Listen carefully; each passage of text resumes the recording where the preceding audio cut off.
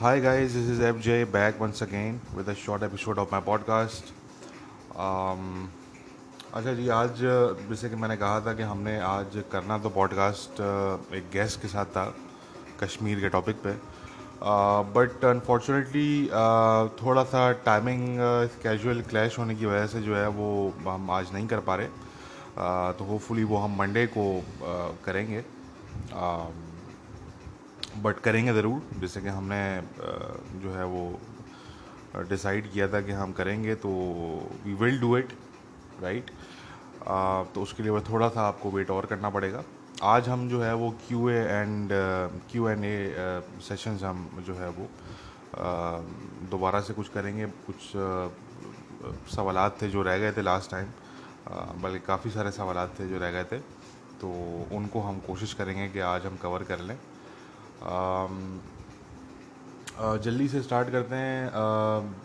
और ये most recent two older questions की तरफ हम जाएंगे, क्योंकि मेरा एम्प्लॉय कंपाइल करता है सारे क्वेश्चंस जगह जगह से निकाल के, तो वो जो लेटेस्ट क्वेश्चंस हैं वो टॉप पे इसलिए ज़्यादातर होते हैं।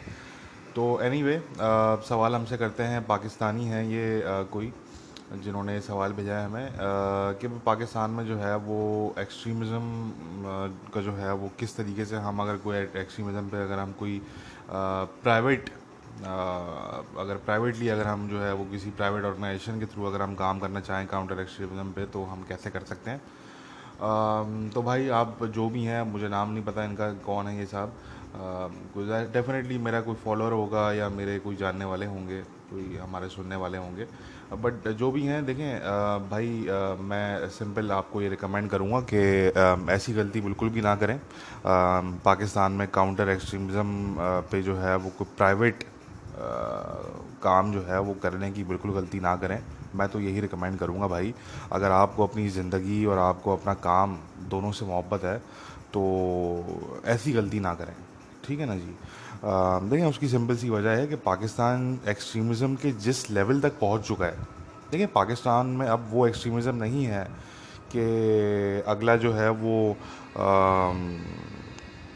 गन उठा के जो है वो जा रहा है, या गन उठा के वो जो है वो जो मिलिटेंसी जो एक आम तौर पे जो एक ज़माने में पाकिस्तान में हुआ करती थी, वज़ीरिस्तान में, सवात में, इस तरह के एरियाज़ में, कि गन उठा के जो है वो लोग फिर रहे हैं और इस्लाम के नाम पे उनका जो परसीव्ड वर्जन ऑफ इस्लाम है उसको वो नाफिज कर रहे हैं।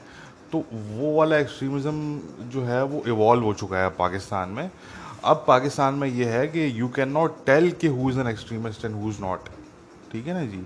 आपके बराबर में बंदा बैठा हुआ होगा जीन्स टी शर्ट पहन के, उस पर लिखा हुआ, टी शर्ट पे लिखा हुआ होगा आई लव न्यूयॉर्क, ठीक है ना जी। और किसी पार्टी से उठ के वो आ रहा होगा, अल्कोहल उसने पी हुई होगी, गर्लफ्रेंड भी होगी उसकी, ठीक है ना जी। और बड़ा मॉडर्न टाइप क्लीन शेव बंदा होगा। और उससे जब आप बात करेंगे, जब वो अपना मुंह खोलेगा किसी टॉपिक पे, आप दो चार टॉपिक से बात करेंगे, आप ब्लास्फेमी के टॉपिक पे बात कर लें, आप उससे बात कर लें,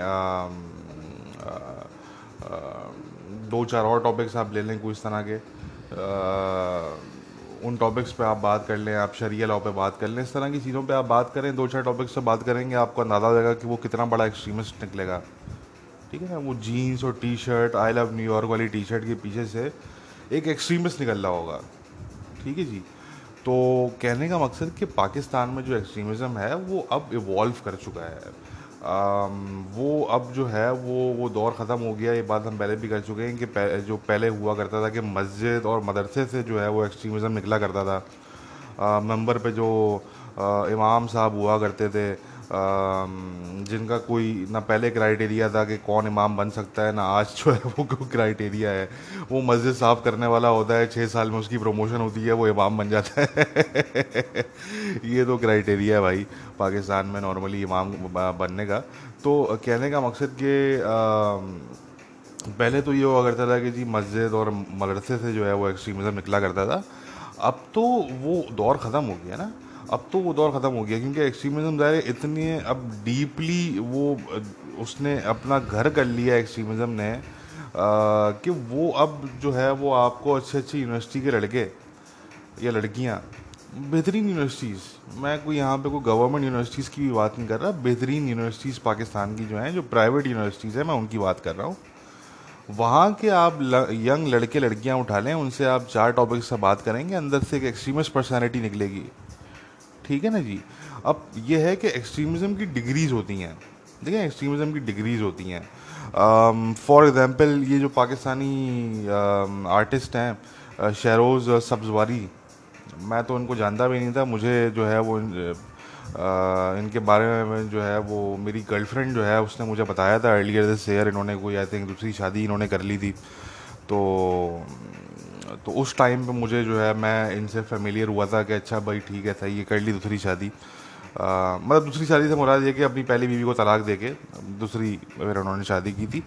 तो my because my girlfriend is a lot into these things, कि सोशल इशूज़ जो चल रहे होते हैं, जो एंटरटेनमेंट वर्ल्ड है और इस तरह की चीज़ें। अब मैं इन चीज़ों से बड़ा दूर होता हूँ, मगर मेरी जो गर्लफ्रेंड है वो मुझे अपडेट करती रहती है कि भाई ये चल रहा है, ये चल रहा है। तो I was introduced to this person at that time. ठीक है ना, बताने का मकसद। तो अभी ये जो शहरोज सब्जवारी साहब हैं, इनका मैं देख रहा था कि वो ट्वीट्स वगैरह इन्होंने किए हुए हैं। उस मर्डरर जो है, जिसने उस इंसान को मार दिया कोर्ट में, पेशावर कोर्ट में, ब्लास्फेमी के सिर्फ इल्ज़ाम पे, अ, तो वो उस मर्डरर को सपोर्ट कर रहे हैं। तो देखें, ये डिग्रीज हैं, दोनों एक्सट्रीमिस्ट हैं। ये जो एक्टर जो साहब हैं, जो भी, ये भी एक्सट्रीमिस्ट हैं। जो मारने वाला मर्डरर है वो भी एक्सट्रीमिस्ट है। ठीक है ना जी। डिग्रीज का फ़र्क है। डिग्रीज में क्या फ़र्क है कि जी एक बंदे ने जो है वो गन उठा के अगले का मर्डर कर दिया, और दूसरा बंदा जो है उस मर्डरर को सपोर्ट कर रहा है, वो प्रेस कर रहा है, वो कह रहा है कि जी बिल्कुल सही किया है। ठीक है ना जी। तो ये एक मॉडरेट मुस्लिम है, एक एक्सट्रीमिस्ट मुस्लिम कहलाएगा। तो ये होता है मॉडरेट मुस्लिम। इसलिए हम, मैं कभी भी, मुझे भी आप कभी भी जो है वो मॉडरेट सो कॉल्ड मुस्लिम का वर्ड जो है ना वो आप यूज़ करते हुए नहीं देखेंगे, बिकॉज यूजली मॉडरेट मुस्लिम है समबडी जो कि एक्सट्रीमिस्ट मुस्लिम को बैठ के चेयर अप कर रहा होता है, तालियां बजा रहा होता है कि जी बिल्कुल सही किया, बिल्कुल सही मारा तुमने। ठीक है ना, ये मॉडरेट मुस्लिम है बेसिकली। तो इसलिए हम कम से कम मॉडरेट मुस्लिम का हम वर्ड यूज़ नहीं करते, क्योंकि हमारे नज़दीक वो भी एक्सट्रीमिस्ट ही हैं। ठीक है ना जी। तो ये डिफरेंट डिग्रीज ऑफ एक्सट्रीमिज़म है जो कि आपको देखने पड़ते हैं, मेजर करने पड़ते हैं आपको। और ये सिर्फ पाकिस्तान के जो है वो से जो है वो रिस्ट्रिक्टेड नहीं है, बल्कि ये दुनिया भर में कहीं पे भी आप देखेंगे तो एक्सट्रीमिज़म की वेरियस डिग्रीज होती हैं, वो आपको देखनी पड़ती हैं कि किस लेवल पे जो है वो अगला एक्सट्रीमिस्ट है। ठीक है ना, उसका क्या लेवल है एक्सट्रीमिज़म का, क्या डिग्री है एक्सट्रीमिज़म की, वो आपको देखनी पड़ती है।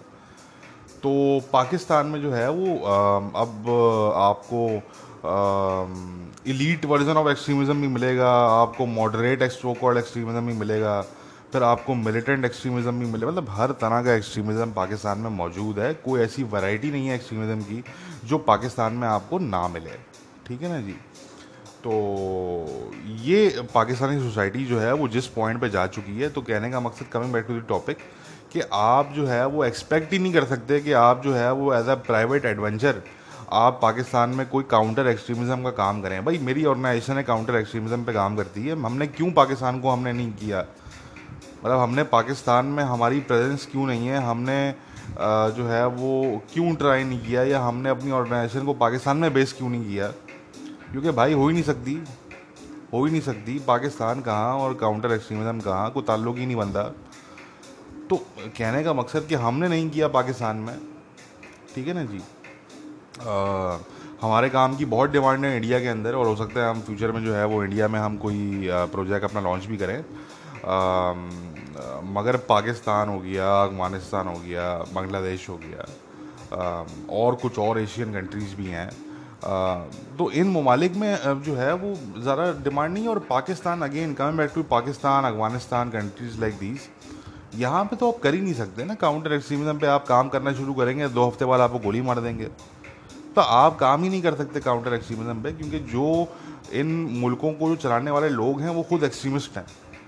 उनकी खुद जो मैंटेलिटी है वो एक्सट्रीमिस्ट मैंटेलिटी है। ठीक है ना जी। सबकी हम दायरे बात नहीं कर रहे, एक्सेप्शन हर जगह पे होती हैं, मगर बताने का मकसद कि एक्सट्रीमिज्म इतना मेन स्ट्रीम हो चुका है इतना ज़्यादा मेन स्ट्रीम हो चुका है एक्सट्रीमिज़म कि आप देख लेंगे पाकिस्तान में जो है वो बड़े बड़े पॉलिटिशियन जो है उन्होंने उस जो है वो नाकारा मर्डरर की जो है वो पिक्चर लगाई हुई है। देखिए ना, जब आपका लेवल ये हो कि आपके कौन, आपसे पूछा जाए कि जी आपके आइडियल्स कौन है, तो आपके मुंह से निकले Osama bin Laden, Mumtaz Qadri और ये जाहिल आदमी जिसने जो है वो मर्डर कर दिया, ये आपके लीडर्स हैं। ठीक है ना जी, ये आपके आइडियल्स हैं, इनको आप मानते हैं। तो कहने का मकसद भाई कि ऐसे लोग, ऐसी कौमें और ऐसे ममालिक, उनको आप क्या काउंटर एक्सट्रीमिज्म की आप तालीम देंगे भाई? वो तो आपको पहले लेक्चर में जो है वो मार देंगे। उसके बाद आप पहले लेक्चर दे के निकलेंगे, आपको कुछ शूट कर देगा भाई, वो बोलेगा ये ब्लास्फेमर है। हालांकि आप बात कर रहे होंगे एक्सट्रीमिज्म के अगेंस्ट, वो बोलेगा जी तुमने जो है, तुमने तो हमारे मज़हब की तुमने वो कर दी। ठीक है ना, क्योंकि हर चीज़ को ही जो है वो, क्योंकि देखें पहले तो ध्यान में रखें कि ब्लास्फेमी लॉज, इस तरह की चीज़ें, इनका कोई ताल्लुक नहीं है इस्लाम के साथ। वो ही हम बात करते हैं जो बहुत से एंटी इस्लाम लोग हैं, और हमारा ताल्लुक सबसे रहता है। हमारा ताल्लुक जो है वो सबसे, हमारा जो है वो ताल्लुक रहता है, और हम जो है वो सबसे अपना डायलॉग ओपन रखते हैं। तो बहुत से जो बगैर तौर पे एंटी इस्लाम लोग हैं, जो कि खुल के एंटी इस्लाम हैं, वेस्ट के अंदर ज़ाहिर सी बात है ऐसे लोग मौजूद हैं। तो अक्सर हम उनसे ये बात करते हैं कि देखें, आपने इस्लाम को स्टडी नहीं किया, you have not studied Islam, you have not research on Islam. आप बहुत सी ऐसी चीज़ों को इस्लामिक कह देते हैं जो कि आज मुसलमान करते हैं, या वो चीज़ें मुसलमान मुल्कों में ज़रूर होती हैं और मेन स्ट्रीम में होती हैं, मगर आप अगर थोड़ी सी रिसर्च करें तो आपको ये पता लग जाएगा कि ये जो चीज़ें हैं इनका इस्लाम से कोई ताल्लुक नहीं है। ये मुसलमानों ने खुद अपनी इन्वेंशंस की हैं बहुत बाद में। ये खुद अपनी अपने अपनी पार पॉलिटिक्स को सेव करने के लिए, अपनी बादशाहतों को सेव करने के लिए, ठीक है ना, अपने सो कॉल्ड कैलिफेट्स को सेव करने के लिए, ये मुसलमानों ने जो है वो चीज़ें बहुत सी इंट्रोड्यूस की हैं। इन चीज़ों का इस्लाम से कोई ताल्लुक नहीं है। अब हमसे बहुत से वेस्टर्न लोग हैं जो एंटी इस्लाम हैं वगैरह तौर पे, वो हमसे कहते हैं देखिए जी ब्लास्फेमी लॉज हैं मुस्लिम ममालिक के अंदर। तो हम भाई उनको ये कहते हैं कि भाई तो क्या जो वेस्टर्न कंट्रीज़ हैं वहाँ पे नहीं है ब्लास्फेमी लॉज? वहाँ पे भी ब्लास्फेमी लॉज हैं, बस फ़र्क ये है कि वो इम्प्लीमेंट नहीं होते, उनको यूज़ नहीं करते। लास्ट टाइम वो यूज़ हुए थे कुछ सदी पहले। ठीक है ना जी। तो कहने का मकसद कि ब्लास्फेमी लॉज जो हैं वो कोई इस्लाम की इन्वेंशन नहीं है। इस्लाम में ब्लास्फेमी लॉज का कोई कॉन्सेप्ट नहीं है। ये तो बड़ा रिसेंटली जो है वो एक्चुअली ये इंट्रोड्यूस हुए थे क्रिश्चियन गवर्नमेंट्स की तरफ से। ये पता होना चाहिए आपको कि जो ब्लास्फेमी लॉज थे ये वेस्टर्न क्रिश्चियन जो गवर्नमेंट्स थी ये उनकी तरफ से इंट्रोड्यूस हुए थे। और ब्रिटेन ने फिर ये जब हुकूमत जब ब्रिटेन की थी सब कॉन्टिनेंट पे, इंडियन सब कॉन्टिनेंट पे, तो ब्रिटेन ने जो है वो लोगों को लाइन में रखने के लिए कि फसादात ना हो, रिलीजियस टॉलरेंस जो है वो कायम रहे, तो उन्होंने ये ब्लास्फेमी लॉज जो है वो इम्प्लीमेंट किए थे, उन्होंने इंट्रोड्यूस करवाए थे सब कॉन्टिनेंट रीजन के अंदर। तो ये जो ब्लास्फेमी लॉज हैं ये तो एक्चुअली क्रिश्चियन गवर्नमेंट्स की इजाज़त है, जो कि मुसलमान अब पाकिस्तान के जो है वो अपने दिल से लगा के रखा हुआ है इन्होंने इन ब्लास्फेमी लॉज को, क्योंकि उनके नज़दीक जो है वो शायद ये होता है कि कोई भी वो डायलॉग नहीं होने देना चाहते। ठीक है ना, क्योंकि देखिए ब्लास्फेमी की कोई डेफिनेशन नहीं है। अक्सर लोग जो है वो अब बहुत से लोगों को मैं देख रहा था कि वो ब्लास्फेमी लॉ को कंपेयर करते हैं एंटी सेमिटिज्म के जो लॉज हैं उनके साथ। ठीक है ना जी। अच्छा, मैं पर्सनली इस चीज़ के अगेंस्ट हूँ कि अगर कोई एंटी सेमिटिक बात करे और आप उसको जेल में डाल लें, मैं कम से कम इसके अगेंस्ट हूँ। मैं जो बिलीव करता हूँ, मैं एब्सोल्यूट फ्री स्पीच से बिलीव करता हूँ, जो कि American version of free speech है। वो सिर्फ अमेरिका में पाई जाती है, वो बाकी वेस्ट के अंदर नहीं पाई जाती। जो American version of freedom of speech है हम उस पर बिलीव करते हैं सीरियस बात में। जो बाकी वेस्ट में जो बहुत सी जगहों पे फ्री स्पीच के जो कानून हैं हम उन पे हम ज़्यादा बिलीव नहीं करते। मैं कम से कम personally American version of freedom of speech से बिलीव करता हूँ। ठीक है जी, हमारे नज़दीक एब्सोल्यूट फ्रीडम ऑफ स्पीच होनी चाहिए। तो कहने का मकसद कि मगर जो कुछ और वेस्ट में जो इस तरह के ममालिक हैं, जर्मनी नोटेबली, जहाँ पे जो है वो बगैर एंटी सेमिटिज्म के लॉज मौजूद हैं, तो मैं उनसे एग्री नहीं करता। ठीक है ना। मगर मैं साथ में ये भी बताऊं कि आप कंपेयर नहीं कर सकते एंटी सेमिटिज्म लॉज को विद ब्लास्फेमी लॉज, क्योंकि इनका कोई कंपैरिजन बनता नहीं है।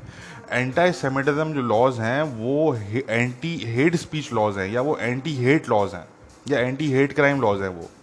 ठीक है जी।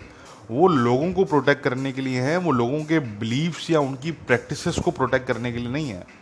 जबकि जो ब्लास्फेमी लॉज हैं वो जो मज़हब पे क्रिटिसिज्म है, और जो रिलीजन है, और जो रिलीजियस बिलीव्स और जो प्रैक्टिसेस हैं, और ज़ाहिर सी बात है बहुत सी रिलीजियस प्रैक्टिसेस जो है वो ऐसी होती हैं हर मज़हब के अंदर, या हर मज़हब के लोग उनके दरमियान ऐसी प्रैक्टिसेस होती हैं बहुत सी रिलीजियस, जो कि जिनका एक्चुअली उस उनके रिलीजन से ताल्लुक़ नहीं होता।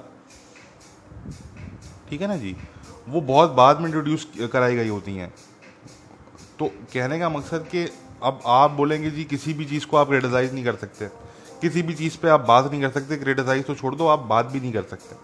आप बात ही करोगे तो जी आप पे जो है वो ब्लास्फेमी के फतवे लग जाएंगे। पाकिस्तान में क्या होता है, हर रमज़ान के महीने में हर साल, ये तो अब सालाना हो गया है ना, ये तो एनुअल अब एक ये चीज़ हो गई है कि हर साल जो रमज़ान ट्रांसमिशन होती है पाकिस्तान के अंदर, टीवी शोज़ जो होते हैं रमज़ान ट्रांसमिशन जिसे कहते हैं, कोई ना कोई आपको एक इंसिडेंट ऐसा ज़रूर मिलेगा जिसमें जो है वो नौबत ब्लास्फेमी तक आ जाती है। ठीक है जी। कि वो सब उल्मा बैठे हुए होंगे, देवबंदी भी होगा उसमें, बरेलवी भी होगा उसमें, शिया भी होगा उसमें, हर मसलक का उल्मा जो है वो बैठे हुए होंगे, और वो गुफ्तगू चल रही होगी रिलीजन पे। और वो कभी ऐसा होता है कि वो हर साल ही ऐसा होता है, हमें देखने को मिलता है कि जी वो इतनी गर्मा गर्मी हो जाती है कि या तो कोई उठ के ले आता है, ठीक है ना, या कोई नाराज़ हो जाता है, या जो है वो अक्सर नौबत इस तरह भी इस लेवल तक भी आ जाती है कि वो शो होने के बाद जो है वो सोशल मीडिया पे ब्लास्फेमी के फतवे लग रहे होते हैं। ठीक है ना, एक दूसरे की कम्युनिटीज़ पे और एक दूसरे के कम्युनिटी के जो उल्मा हैं उन पे। तो पाकिस्तान में तो ये है कि पाकिस्तान में ब्लास्फेमी तो छोड़ दें ना, क्रिटिसाइज़ करना तो छोड़ दें। ठीक है ना, आप खुल के बात भी नहीं कर सकते। आपको 24 घंटे जो है वो ये डर लगा रहे कि भाई मैं अगर इस टॉपिक पे बात करूंगा तो कौन सी ऐसी कम्युनिटी है पाकिस्तान की जो इससे जो है वो खफा होकर मुझे ब्लास्फेमर का मुझ पर फतवा नहीं लगा देगी। ठीक है ना जी। आप शिया होंगे तो आपको डर लगा रहेगा जी सुन्नी मेरे पीछे आ जाएंगे, या आप बरेलवी होंगे तो आपको देवबंदियों का डर लगा रहेगा, आप देवबंदी होंगे तो आपको बरेलवियों का और शियाओं का डर लगा रहेगा। मतलब आप किसी भी कम्युनिटी के हों, और हिंदू अहमदी तो छोड़ दें, वो तो बेचारे क्या डिस्कशन करेंगे किसी चीज़ से बैठ के। हिंदू अहमदी क्रिश्चियंस वो तो किसी गिनती में नहीं आते हैं, वो तो टोकन पर्सनालिटीज़ हैं। पाकिस्तान के पास सिर्फ कहने को ये है कि जी देखें हमारे पास भी जो है वो हिंदू और क्रिश्चियन जिंदा मौजूद हैं अभी तक। वो तो टोकन कम्युनिटीज़ है पाकिस्तान की। ठीक है ना। तो मगर हम बात कर रहे हैं मेन स्ट्रीम जो बड़े कहते हैं कि जी हम पाकिस्तान के रखवाले हैं, हम पाकिस्तान के ठेकेदार हैं, है ना, सुन्नी ये वो इस तरह के लोग। तो भाई वो भी जो है ना वो 100 बार सोचते हैं टीवी पे या किसी भी पब्लिक फोरम पे जो है वो मज़हब पे डिस्कशन करने पे। ठीक है ना जी। और बहुत से हर साल इस तरह के हमें वाक़यात सुनने को मिलते हैं कि जी फ़ला बंदे ने जो है वो कुछ स्पीच दे रहा था और उस दौरान उसने कोई ऐसी बात कर दी कि जी फ़ला कम्युनिटी के लोग जो है वो उन्होंने ब्लास्फेमी का फतवा लगा दिया उस पर। ठीक है ना। तो देखें अगेन कहने का मकसद, coming back to the point, ये हम काफ़ी लंबा निकल गया। पहले तो मैं ये भी ज़रा क्लियर कर दूँ कि देखें एक्सट्रीमिज़म का ताल्लुक सिर्फ ब्लास्फेमी लॉ से नहीं है। ठीक है ना।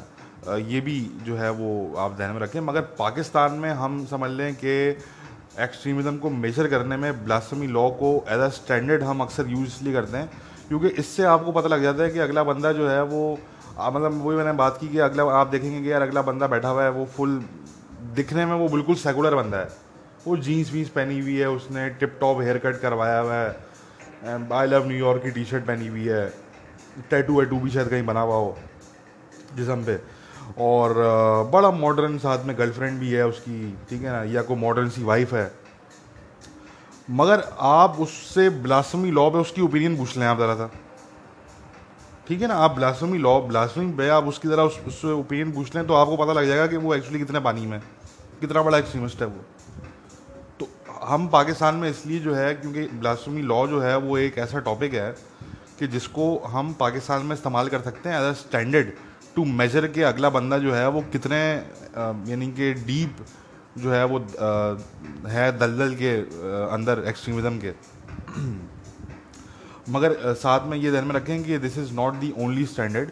और ज़रूरी नहीं है कि कोई बंदा जो है वो अगर ब्लास्फेमी लॉ के स्टैंडर्ड पे पूरा उतर जाए, अगर यानी कि वो बोले कि जी ब्लास्फेमी लॉ पे जो है वो कोई it should not be considered a crime, let suppose अगर अगला बंदा ये बोले, तो इट इज़ नॉट नेसेसरी कि वो बहुत सी और चीज़ों पे जो है वो भी जो है वो पूरे स्टैंडर्ड पे उतरेगा। हो सकता है वो किसी और चीज़ में एक्सट्रीमिस्ट हो, ठीक है ना, हो सकता है उसका व्यू जो है वो किसी और हो सकता है, वो उसका वो ये व्यू रखता हो सॉरी, हो सकता है वो ये व्यू रखता हो कि जी ठीक है ब्लास्फेमी लॉ पे जो है वो तो इम्प्लीमेंट नहीं होना चाहिए, मगर देखें जी ये जो होमोसेक्सुअल्स हैं, ये जो गेज और लेस्बियंस हैं, इनको जो है ना वो मार देना चाहिए। ठीक है ना, हो सकता है कि वो एक जगह पे एक स्टैंडर्ड पे वो पूरा उतर जाए, मगर उसका एक्सट्रीमिज्म जो है हो सकता है कहीं और हो। ठीक है ना जी। तो कहने का मकसद कि हमें इसलिए जो है वो हमें वेरियस डिग्रीज देखनी पड़ती हैं कि जी अगला जो है वो अगले की जो सोच है वो किस लेवल पे एक्सट्रीमिस्ट है। लेवल्स ऑफ एक्सट्रीमिज्म होता है। तो again coming back to the point भाई, जिन साहब ने सवाल पूछा, तो हम रिकमेंड यही करेंगे कि पाकिस्तान में आप काउंटर एक्सट्रीमिज्म पे काम करने की गलती ना करें, क्योंकि देखिए होगा ये कि या तो आपको अपने काम से गद्दारी करनी पड़ेगी, ठीक है ना, या तो आप काउंटर एक्सट्रीमिज्म पे काम करते हुए भी इनके करते हुए भी ये होगा कि आप कहीं ना कहीं एक्सट्रीमिज्म को प्रमोट कर रहे होंगे, क्योंकि आप क्या बोलेंगे पाकिस्तानियों को? क्या आप ये बोलेंगे पाकिस्तानियों को कि जी ये ब्लास्फेमी लॉ जो है वो नहीं होने चाहिए आपके मुल्क में? आप अगले दिन बचेंगे नहीं, आपकी लाश पड़ी होगी किसी सड़क पे भाई। ठीक है ना। तो कहने का मकसद कि आपको या तो अपने काम से गद्दारी करनी पड़ेगी सीधे से अल्फाज में, ठीक है, या तो आप तब जो है वो कामयाब रह सकते हैं आप, ठीक है। यानी कि जिसको मैं कहता हूँ हाफ बेक्ड काउंटर एक्सट्रीमिज्म, ठीक है ना, वो हाफ बेक्ड होता है, यानी कि वो आधा एक्सट्रीमिस्ट होता है, आधा वो नॉन एक्सट्रीमिस्ट होता है। वो तो इस तरह का काउंटर एक्सट्रीमिज्म अगर आपने करना है तो वो तो ठीक है, वो आप कर लें, मगर आप फुल फ्लैज ऑनेस्टली जो एक्चुअली वेस्टर्न स्टैंडर्ड है काउंटर एक्सट्रीमिज्म कैंपेन का, काउंटर एक्सट्रीमिज्म वर्क का, उस स्टैंडर्ड को आप इम्प्लीमेंट पाकिस्तान में सोच भी नहीं सकते करने का, वो तो छोड़ दें आप। तो इसलिए हम आपको रिकमेंड ये करेंगे भाई कि ना कि अपने काम के साथ आप गद्दारी करें, तो इस तरह की बेवकूफ़ी करें ही ना आप कि आप जो है वो पाकिस्तान जैसे मुल्क में आप काउंटर एक्सट्रीमिज्म पे काम कर रहे हैं। क्योंकि देखें पाकिस्तान वो मुल्क है जहाँ पे पाकिस्तान का जो सिटिंग आर्मी चीफ है जनरल बाजवा, उन तक को नहीं बख्शा गया। ये ज़्यादा पुरानी बात नहीं है, आप लोगों को पता होगा कि उनके फेथ पे, उनके मज़हब पे, उनके अकीदे पे जो है वो सवाल उठा दिए गए पाकिस्तानी जो एक्सट्रीमिस्ट मुल्ला हैं उनकी तरफ से, ठीक है ना, उनके बहुत से फॉलोअर्स की तरफ से कि जी ये तो अहमदी हैं या इनका ताल्लुक जो है वो किसी अहमदी कबीले से, ख़ानदान से है। अब मुझे क्वाइट फ्रेंकली नहीं पता कि उनका क्या है क्या नहीं है, एंड आई डोंट केयर। वो बरेलवी हों, सूफ़ी हों, सुन्नी हों, देवबंदी हों, अहमदी हों, क्रिश्चन हों, हिंदू हों, भाई आई डोंट केयर। हमारी वो सोच नहीं है। हम कहते हैं भाई हम रेस्पेक्ट करेंगे अगले के काम की बेसिस पे, अगले के जो है वो जो अगले की पर्सनैलिटी है उसकी बेसिस पे हम अगले की रेस्पेक्ट करेंगे, ना कि हम अगले की रेस्पेक्ट करें उसके अकीदे की बेसिस पे। मगर बताने का मकसद आपको ये है कि पाकिस्तान में ऐसे एक्सट्रीमिस्ट मौजूद हैं जिन्होंने पाकिस्तान के आर्मी चीफ को नहीं बख्शा भाई, उनके फेथ को नहीं बख्शा, उनके फेथ पे सवालात उठा दिए। तो मैं और आप जो है वो किस खेत की मूली हैं भाई? हमें तो ऐसे काट के फेंक देंगे जिसे जो है वो मतलब आपकी सोच है, ठीक है ना जी। तो अगेन इस तरह की बेवकूफ़ी ना करें, अफ्रीका वगैरह जाएं, किसी अफ्रीका के मुल्क में जाएं, वहाँ पे जाके काउंटर एक्सट्रीमिज्म पे काम करें, ठीक है ना जी, वो ज़्यादा बेहतर है। और या मिडल ईस्ट में काम करें, मिडल ईस्ट में इतनी अरब कंट्रीज़ हैं, उनकी गवर्नमेंट्स हैं, उनके साथ आप काम करें। एशिया के कुछ और ममालिक हैं, वहाँ पे आपका जो है वो स्कोप हो सकता है इस काम का, ठीक है ना जी। या फिर वेस्ट में काम करें। मगर कहने का मकसद कि पाकिस्तान जैसे मुल्क में, अफ़गानिस्तान जैसे मुल्क में, बांग्लादेश जैसे मुल्क में, ठीक है ना, इस तरह के मुल्कों में जो है भाई आप छोड़ दें, भूल जाएं आप, ठीक है ना जी। अब क्योंकि खुद आप पाकिस्तानी हैं तो आप इसलिए इंडिया में तो आप नहीं कर सकते, ज़ाहिर सी बात है, क्योंकि इंडिया में डेफिनेटली स्कोप है काउंटर एक्सट्रीमिज़म का। चाहे फिर आप जो है वो जो इस्लामिस्ट एक्सट्रीमिज़म है चाहे आप उस पर काम करें, या चाहे आप जो हिंदुत्व का एक्सट्रीमिज़म है उस पर काम करें, इंडिया में आपको प्रोटेक्शन ही मिल जाएगी। वहाँ पे आपको जो है वो आपके राइट्स भी जो है वो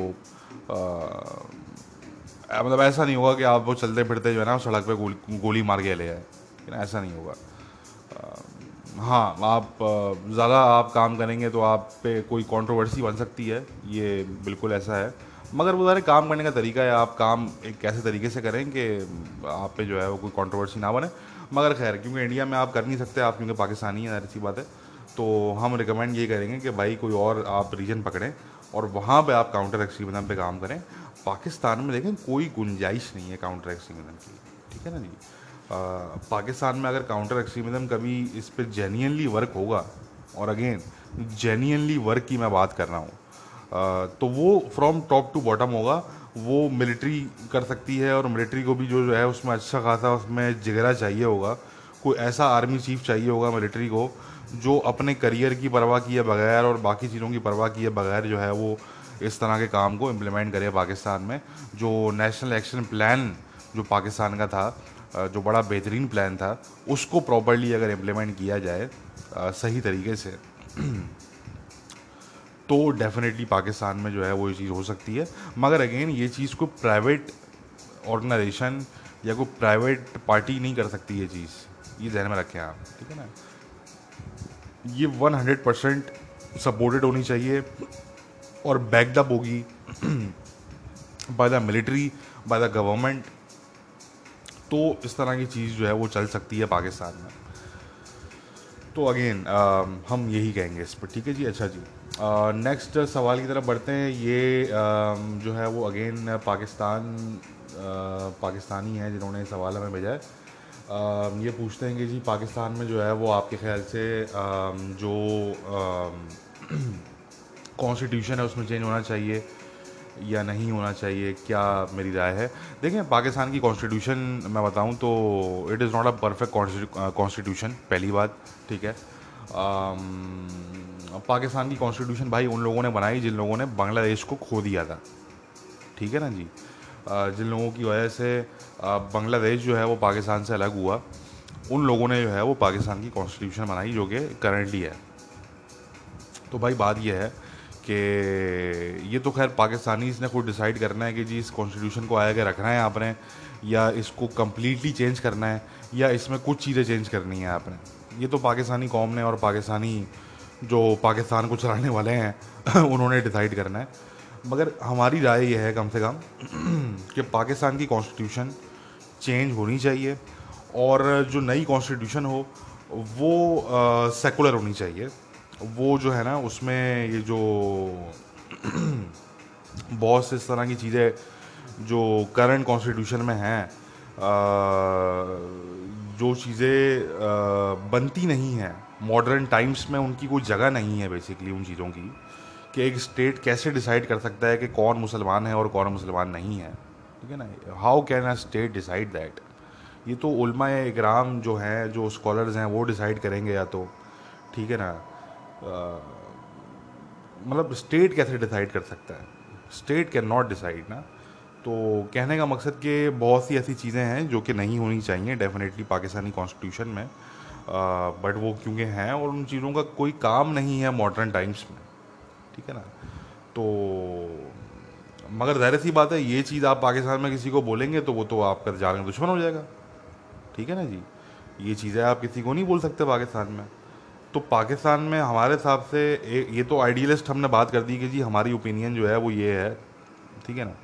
मगर रियलिस्टिकली अगर देखें तो पाकिस्तान की कॉन्स्टिट्यूशन अगर चेंज होती भी है तो वो मज़ीद एक्सट्रीमिस्ट होगी, वो मज़ीद जो है ना वो सेकुलर नहीं होगी। ये जहन में रखने की ज़रूरत है।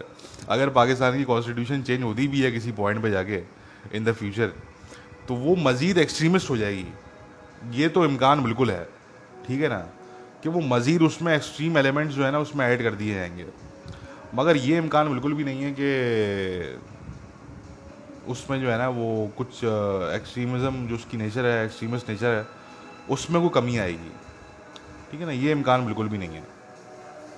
तो ये बहरहाल ज़रा अलमिया है पाकिस्तान का। पाकिस्तान जो है वो थैंक्स टू ज़ियाउल हक और उसके बाद की जो पॉलिसीज़ रहीं, थैंक्स टू दैट, और ज़ाहिर है फिर वो जो पॉलिसीज़ थी वो सिर्फ मिलिट्री डिक्टेटर्स की पॉलिसीज़ नहीं थी, बल्कि उसमें जो पाकिस्तान की सो कॉल्ड जो ये पॉलिटिकल पार्टीज़ हैं, जो बड़ा मातम करती हैं आज बैठ के कि जी बड़ा एक्सट्रीमिज़म हो गया पाकिस्तान में बड़ा। और भाई ये पार्टियां जो है वो बिल्कुल साथ साथ फ्रंट लाइन पे थी।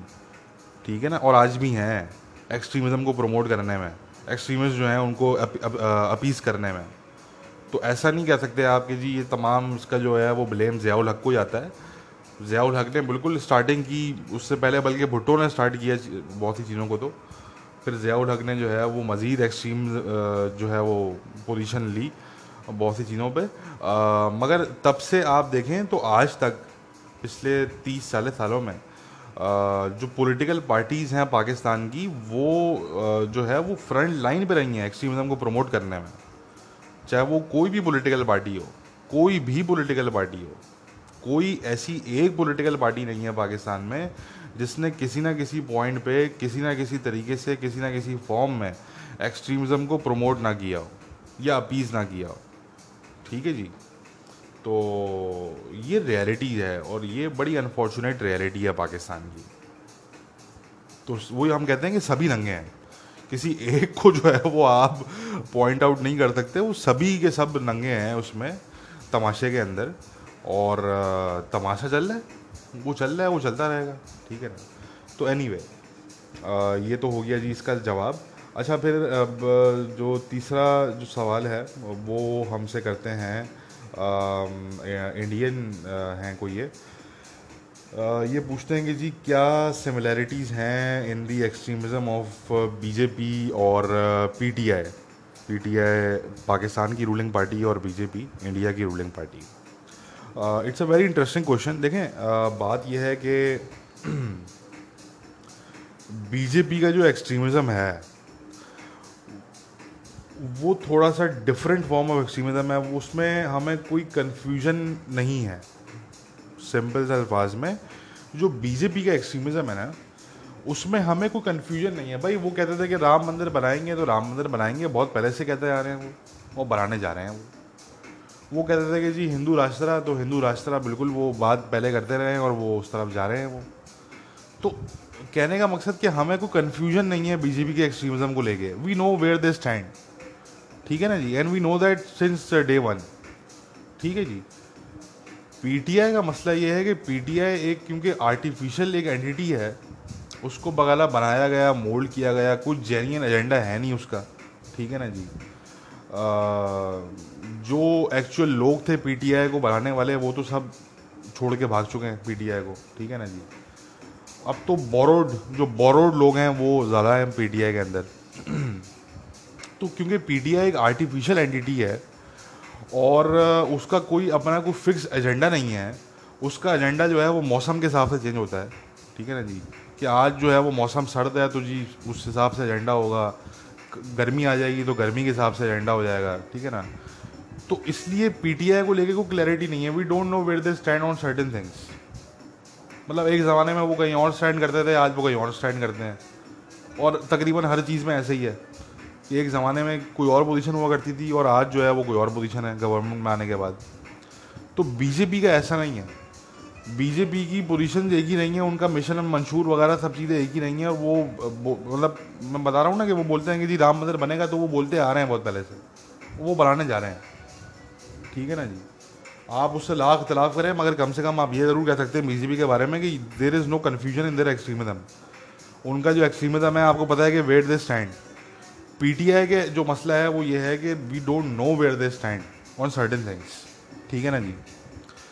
तो ये जो है वो ये इशू है बेसिकली। अच्छा जी, तो यही इंडियन है, इनका फॉलो अप क्वेश्चन है। ये फॉलो अप क्वेश्चन ये कर रहे हैं कि बेसिकली इंडिया में जो एक्सट्रीमिज़म है वो मैं क्या देखता हूँ कि इंडिया में जो एक्सट्रीमिज़म है, हिंदुत्व का एक्सट्रीमिज़म,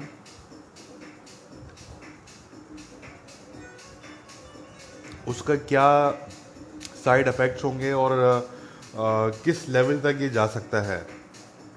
इंटरेस्टिंग सवाल है ये भी। देखें, जो हिंदुत्व और जो आरएसएस का जो एक्सट्रीमिज़म है, it entirely depends on few factors. ठीक है जी।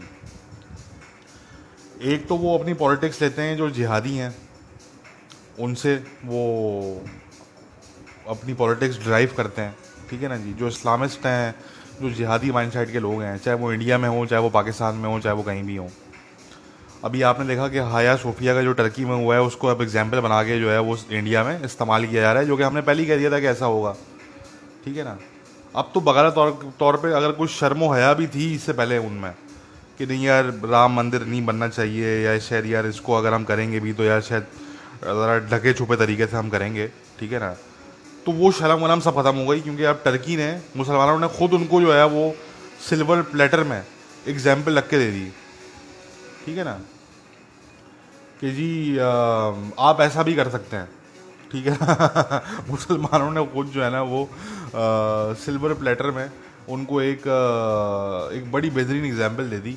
तो अब उनमें अगर कुछ शर्म हया भी थी तो वो ख़त्म हो गई। अब तो वो खुल के कह रहे हैं इंडिया में कि जी राम मंदिर बनेगा और इस तारीख को बनेगा, और वगैरह मिस्टर मोदी जाके जो है वो शायद उसका इफ्तिताह करेंगे मेरे ख्याल से। ठीक है ना।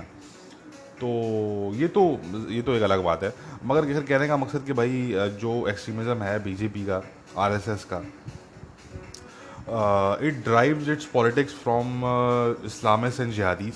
ठीक है। यानी कि दुनिया में अगर इस्लामिस्ट और जिहादी ख़त्म हो जाएं तो इनकी पॉलिटिक्स ठप पड़ जाएगी। वो हम बात करते हैं कि जो एक्सट्रीमिस्ट होते हैं, चाहे वो जिहादी इस्लामिस्ट हों, चाहे वो हिंदुत्व के आरएसएस के एक्सट्रीमिस्ट हों, चाहे वो न्यू नाजीज़ हों, क्रिश्चियन न्यू नाजीज़ जो हैं वेस्ट में, चाहे वो हों, या चाहे वो यहूदी जो फार राइट सेटलर्स हैं इसराइल में, चाहे वो हों, जितने भी ये जो एक्सट्रीमिस्ट होते हैं, ये इनकी जो पॉलिटिक्स होती है वो एक दूसरे की बलबूते पे चल रही होती है। ठीक है ना जी। वो एक दूसरे के बलबूते पे और एक दूसरे के यानी कि जो दूसरे जो राइवल एक्सट्रीमिस्ट हैं उनकी पॉलिटिक्स पे जो है वो उनकी पॉलिटिक्स चल रही होती है। यानी कि अगर राइवल एक्सट्रीमिस्ट ख़त्म हो जाएंगे तो उनकी पॉलिटिक्स, अपनी जो पॉलिटिक्स है वो खुद ही तबाह बर्बाद हो जाएगी, वो खुद ही कोलैप्स कर जाएगी। ठीक है ना जी। तो बिल्कुल उसी तरीके से इंडिया के अंदर अगर आप देखें तो जो आरएसएस और बीजेपी की पॉलिटिक्स है वो चल ही इसलिए रही है क्योंकि जो है वो दुनिया में इस्लामिस्ट और जिहादी मौजूद हैं। अगर इस्लामिस्ट और जिहादी अगर लेट सपोज कल रात को गायब हो जाए तो परसों जो है वो हिंदुत्व की पॉलिटिक्स जो है वो ठप हो जाएगी, ख़त्म हो जाएगी। ठीक है ना जी। तो ये जो है वो प्रॉब्लम, इसमें अगेन हम ये नहीं कह रहे कि इंडिया को जिहादियों से कितना ख़तरा है, हम ये बात तो कर ही नहीं रहे ना, क्योंकि इंडिया को जिहादियों से उतना ख़तरा करंटली नहीं है जितना ख़तरा जो है वो लेट सपोज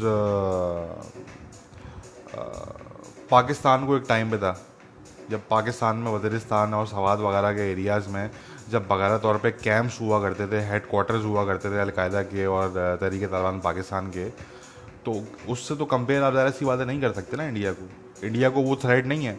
ठीक है ना जी। मगर जितनी भी थोड़ी बहुत है वो उसको इतना ज़्यादा ओवर प्ले करते हैं।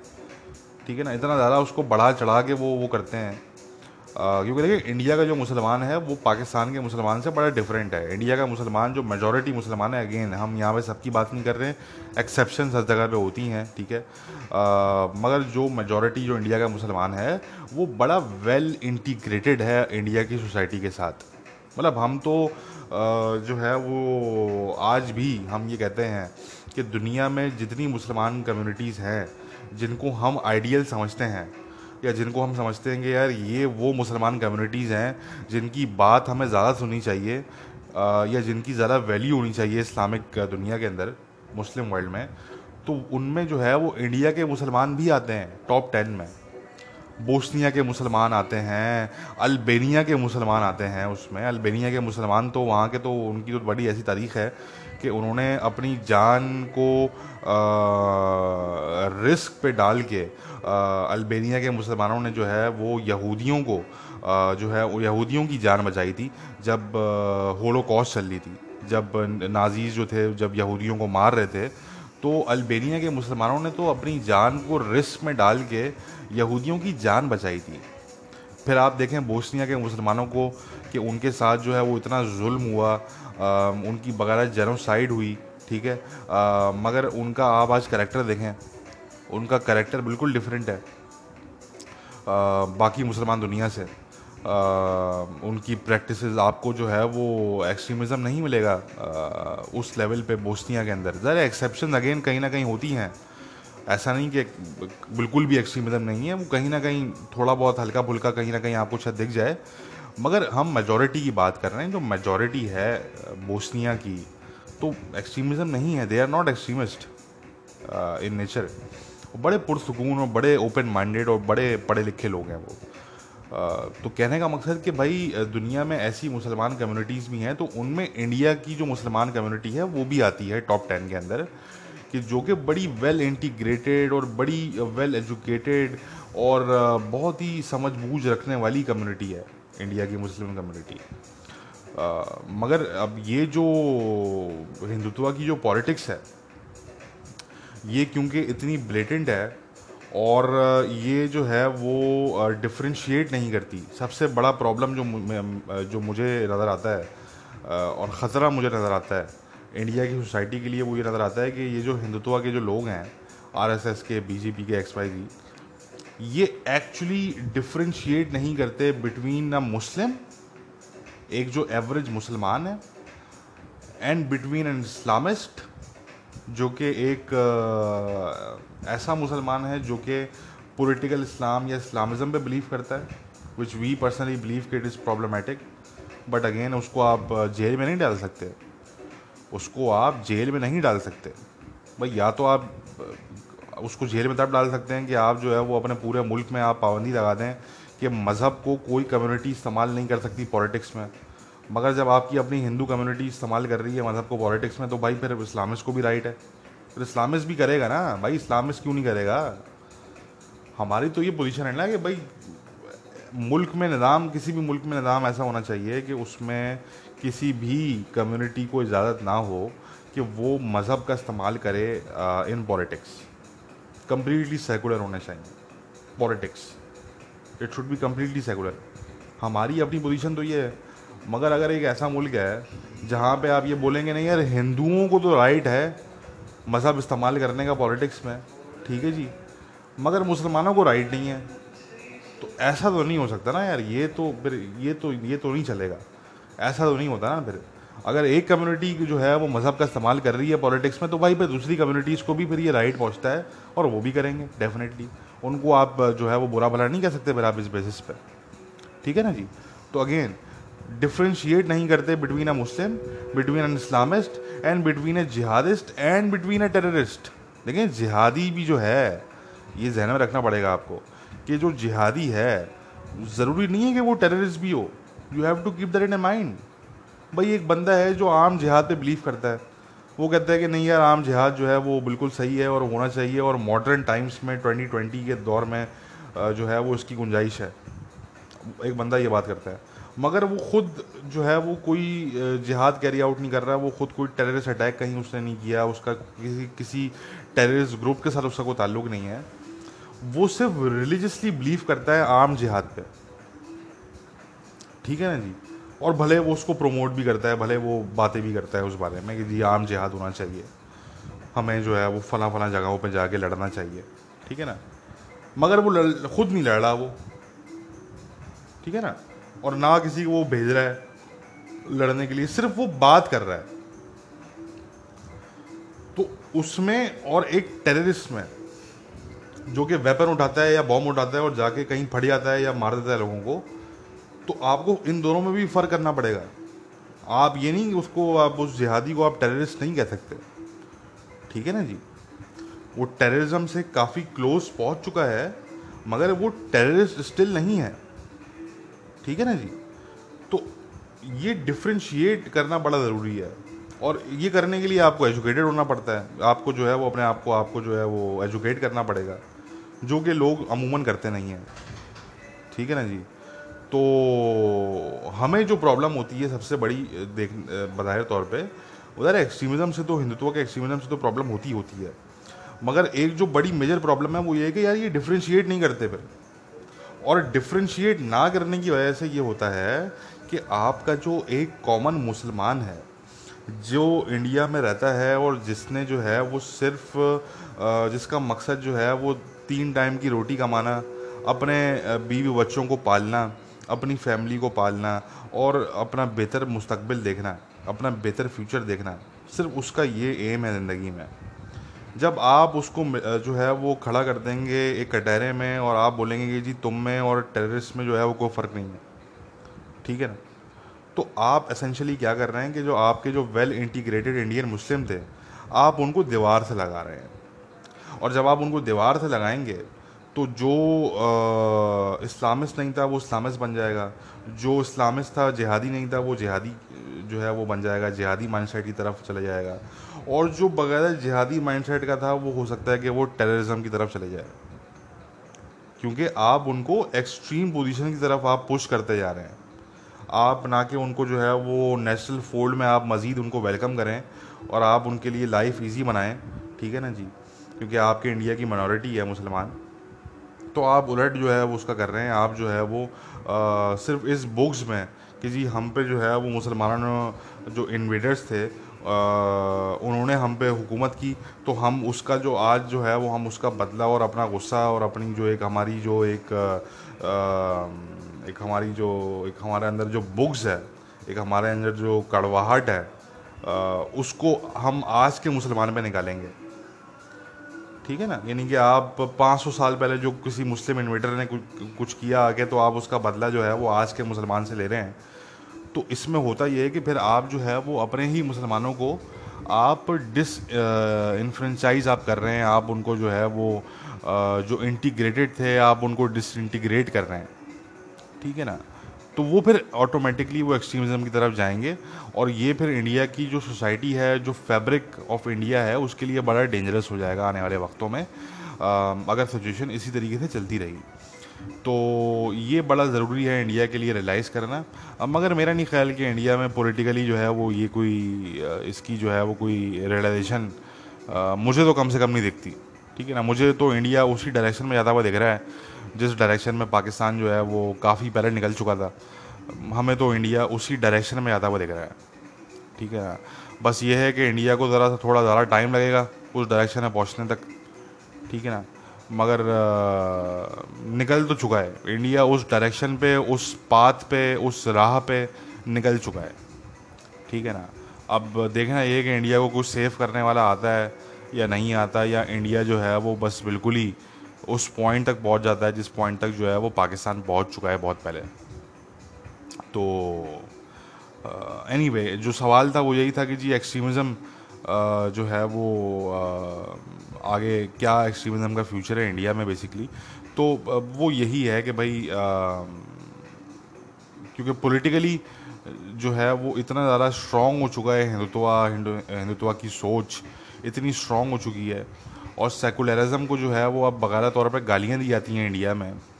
तो इसलिए जो है वो अब इंडिया का जो फ्यूचर है वो हमें ब्लीक नज़र आता है, और एक्सट्रीमिज़म जो है वो अफसोस के साथ हमें ये कहना पड़ेगा कि जो हिंदुत्व का एक्सट्रीमिज़म है वो फिर जो है वो जो इस्लामिस्ट एक्सट्रीमिज़म है वो उसको भी परवान चढ़ाएगा, ठीक है ना। क्योंकि आपने जो है वो एक इतनी बड़ी इस्लामिस्ट थ्रेट है नहीं जितनी बड़ी आपने पोर्ट्रे कर दी इंडिया की आवाम के आगे कि जी हमें मुसलमानों से बड़ा ख़तरा है।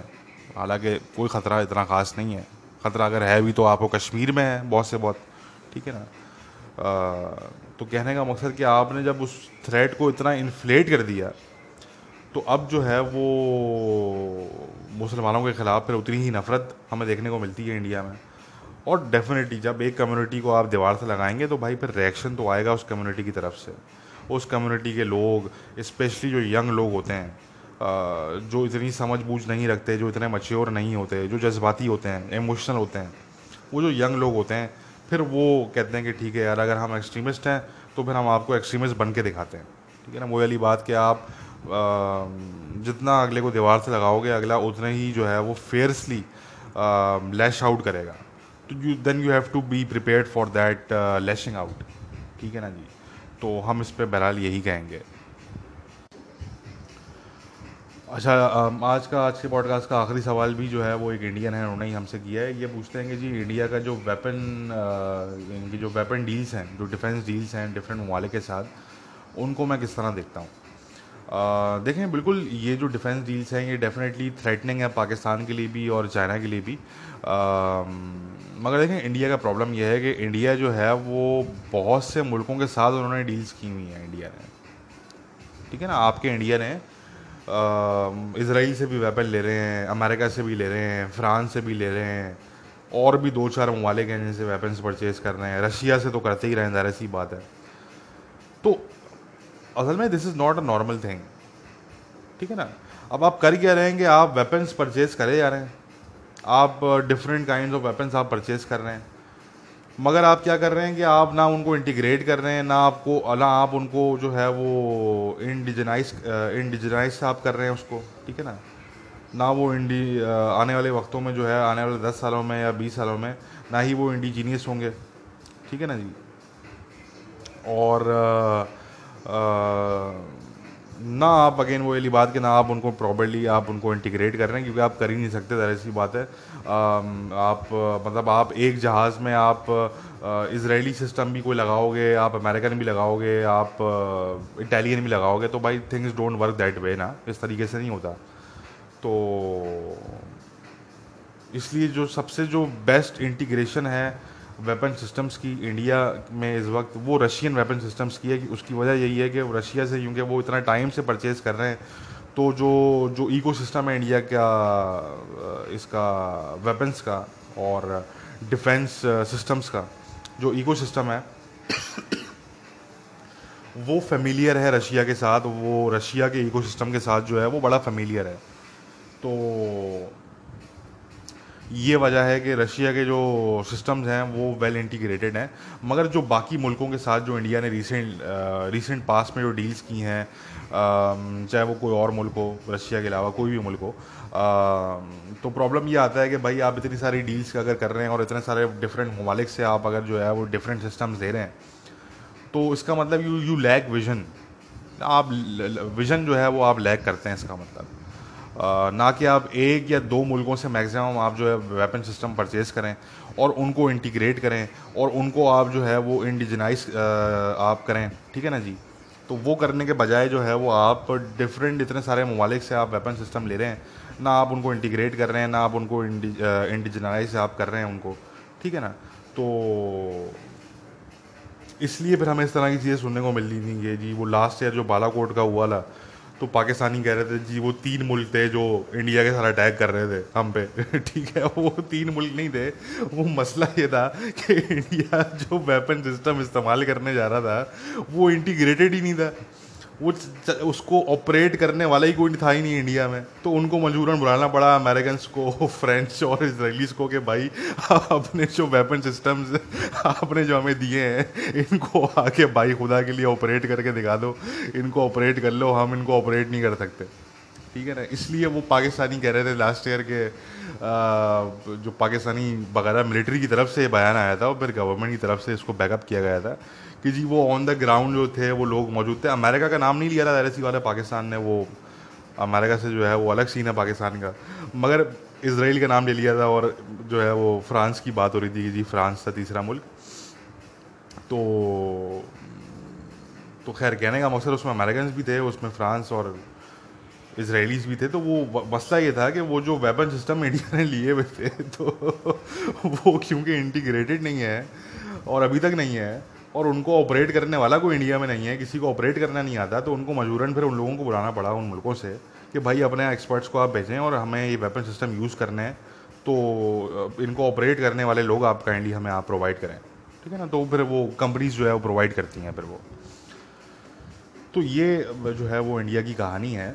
इंडिया में जो है वो विजन नहीं है when it comes to purchasing weapon systems, when it comes to integrating those weapon systems, India में ये है कि जी फलां वेपन सिस्टम जी नया मार्केट में आया है, अच्छा है जी ले लो।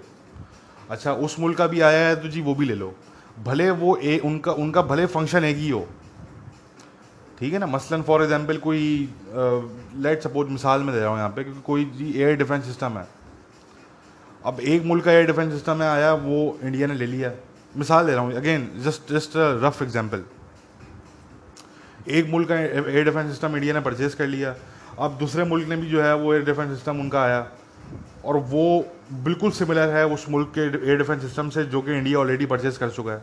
तो इंडियंस बोलेंगे नहीं यार एक काम करते हैं वो वाला भी परचेज कर लेते हैं। अरे भाई ऐसे नहीं होता दुनिया ऐसे नहीं चलती ये इंतहाई बेवकूफ़ी वाली बात है कि आप जो है वो सिमिलर चीज़ें एक तो आप बाई कर रहे हैं, ठीक है ना जी, अगर मतलब उस डिफेंस सिस्टम की रेंज भी एक ही हो तकरीबन, उसकी फंक्शनैलिटी भी एक ही हो, ठीक है ना जी, उसकी कॉस्ट भी लगभग एक ही हो, मतलब आप क्यों बाय कर रहे हैं?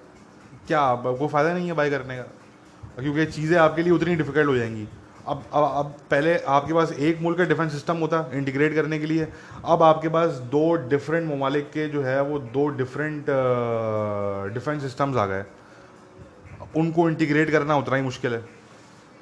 ठीक है ना जी। तो इसलिए हम कहते हैं कि इंडिया में जो है वो there is a very deep lack of vision इन चीज़ों को लेके। और इंडिया में जो ब्यूरोक्रेसी है उसमें करप्शन फिर एक बहुत है एक तो, और इस तरह के बहुत से और हर्डल्स हैं। ज़रा सी बात है, इन चीज़ों पे हम रिकमेंड करेंगे कि आप इंडियन एक्सपर्ट्स को ज़्यादा सुनें। ठीक है ना जी, मैं तो कोई इंडिया के वेपन सिस्टम से मैं कोई एक्सपर्ट नहीं हूँ, ये मेरी अपनी ओपिनियन है जो मैंने आपको दी। ठीक है ना, मगर इंडिया के अपने एक्सपर्ट्स को आप सुनेंगे तो आपको अंदाज़ा हो जाएगा। ठीक है, जस्ट मेक श्योर कि वो जो एक्सपर्ट हो वो किसी पॉलिटिकल पार्टी का या किसी गवर्नमेंट का स्टूज ना हो। ठीक है, वो इंडिपेंडेंट होना चाहिए। तो आप उस एक्सपर्ट की बात सुनेंगे, आपको समझ आ जाएगा कि जी इंडिया का प्रॉब्लम जो है वो क्या है एक्चुअली। तो इंडिया को अगेन वो वाली बात, द बॉटम लाइन है कि इंडिया को वेपन्स परचेजेस की जो है वो सेंस नहीं है, बिल्कुल भी नहीं है। कम से कम इंडियन जो ब्यूरोक्रेट्स हैं, जो इंडियन डिसीजन मेकर्स हैं, उनको तो बिल्कुल भी नहीं है। ठीक है ना जी। अगेन हम नेसेसरीली यहाँ पे आर्मी की बात नहीं कर रहे हैं, हम यहाँ पे बात कर रहे हैं ब्यूरोक्रेट्स की, और जो डिसीजन मेकर्स हैं जो कि एक्चुअली डिसीजन लेते हैं कि जी हमने ये चीज़ भी परचेज़ करनी है, भी करनी है। और फिर कुछ हद तक इंडियन आर्मी को भी मैं बताऊँ, क्लियरली बताऊँ, बुरा मत मानिएगा भाई, तो इंडियन आर्मी को भी जो है ना वो कोई इतनी ख़ास सेंस नहीं है, थोड़ी बेहतर सेंस है उनको as opposed to Indian bureaucrats वगैरह। ठीक है, मगर इतनी कोई ज़्यादा कोई ख़ास सेंस नहीं है जितनी होनी चाहिए एक्चुअली। ठीक है ना, बीइंग अ मिलिट्री, कि आपको पता होना चाहिए कि यार कौन सा वेपन सिस्टम जो है वो आपके लिए बेस्ट है और कौन सा वेपन सिस्टम आप इजीली इंटीग्रेट कर सकते हैं। तो इंडियन आर्मी को भी जो है वो इतनी कोई डीप सेंस नहीं है, अफसोस के साथ ये हमें कहना पड़ता है। ठीक है ना जी। तो ये बहरहाल ये रियलिटीज़ हैं। एनीवे गाइस, ये आज का पॉडकास्ट जो है वो काफ़ी लंबा हो गया। अगेन अभी भी स्टिल जो है वो भाई क्वेश्चन मौजूद हैं, रह गए, स्टिल रिमेनिंग है।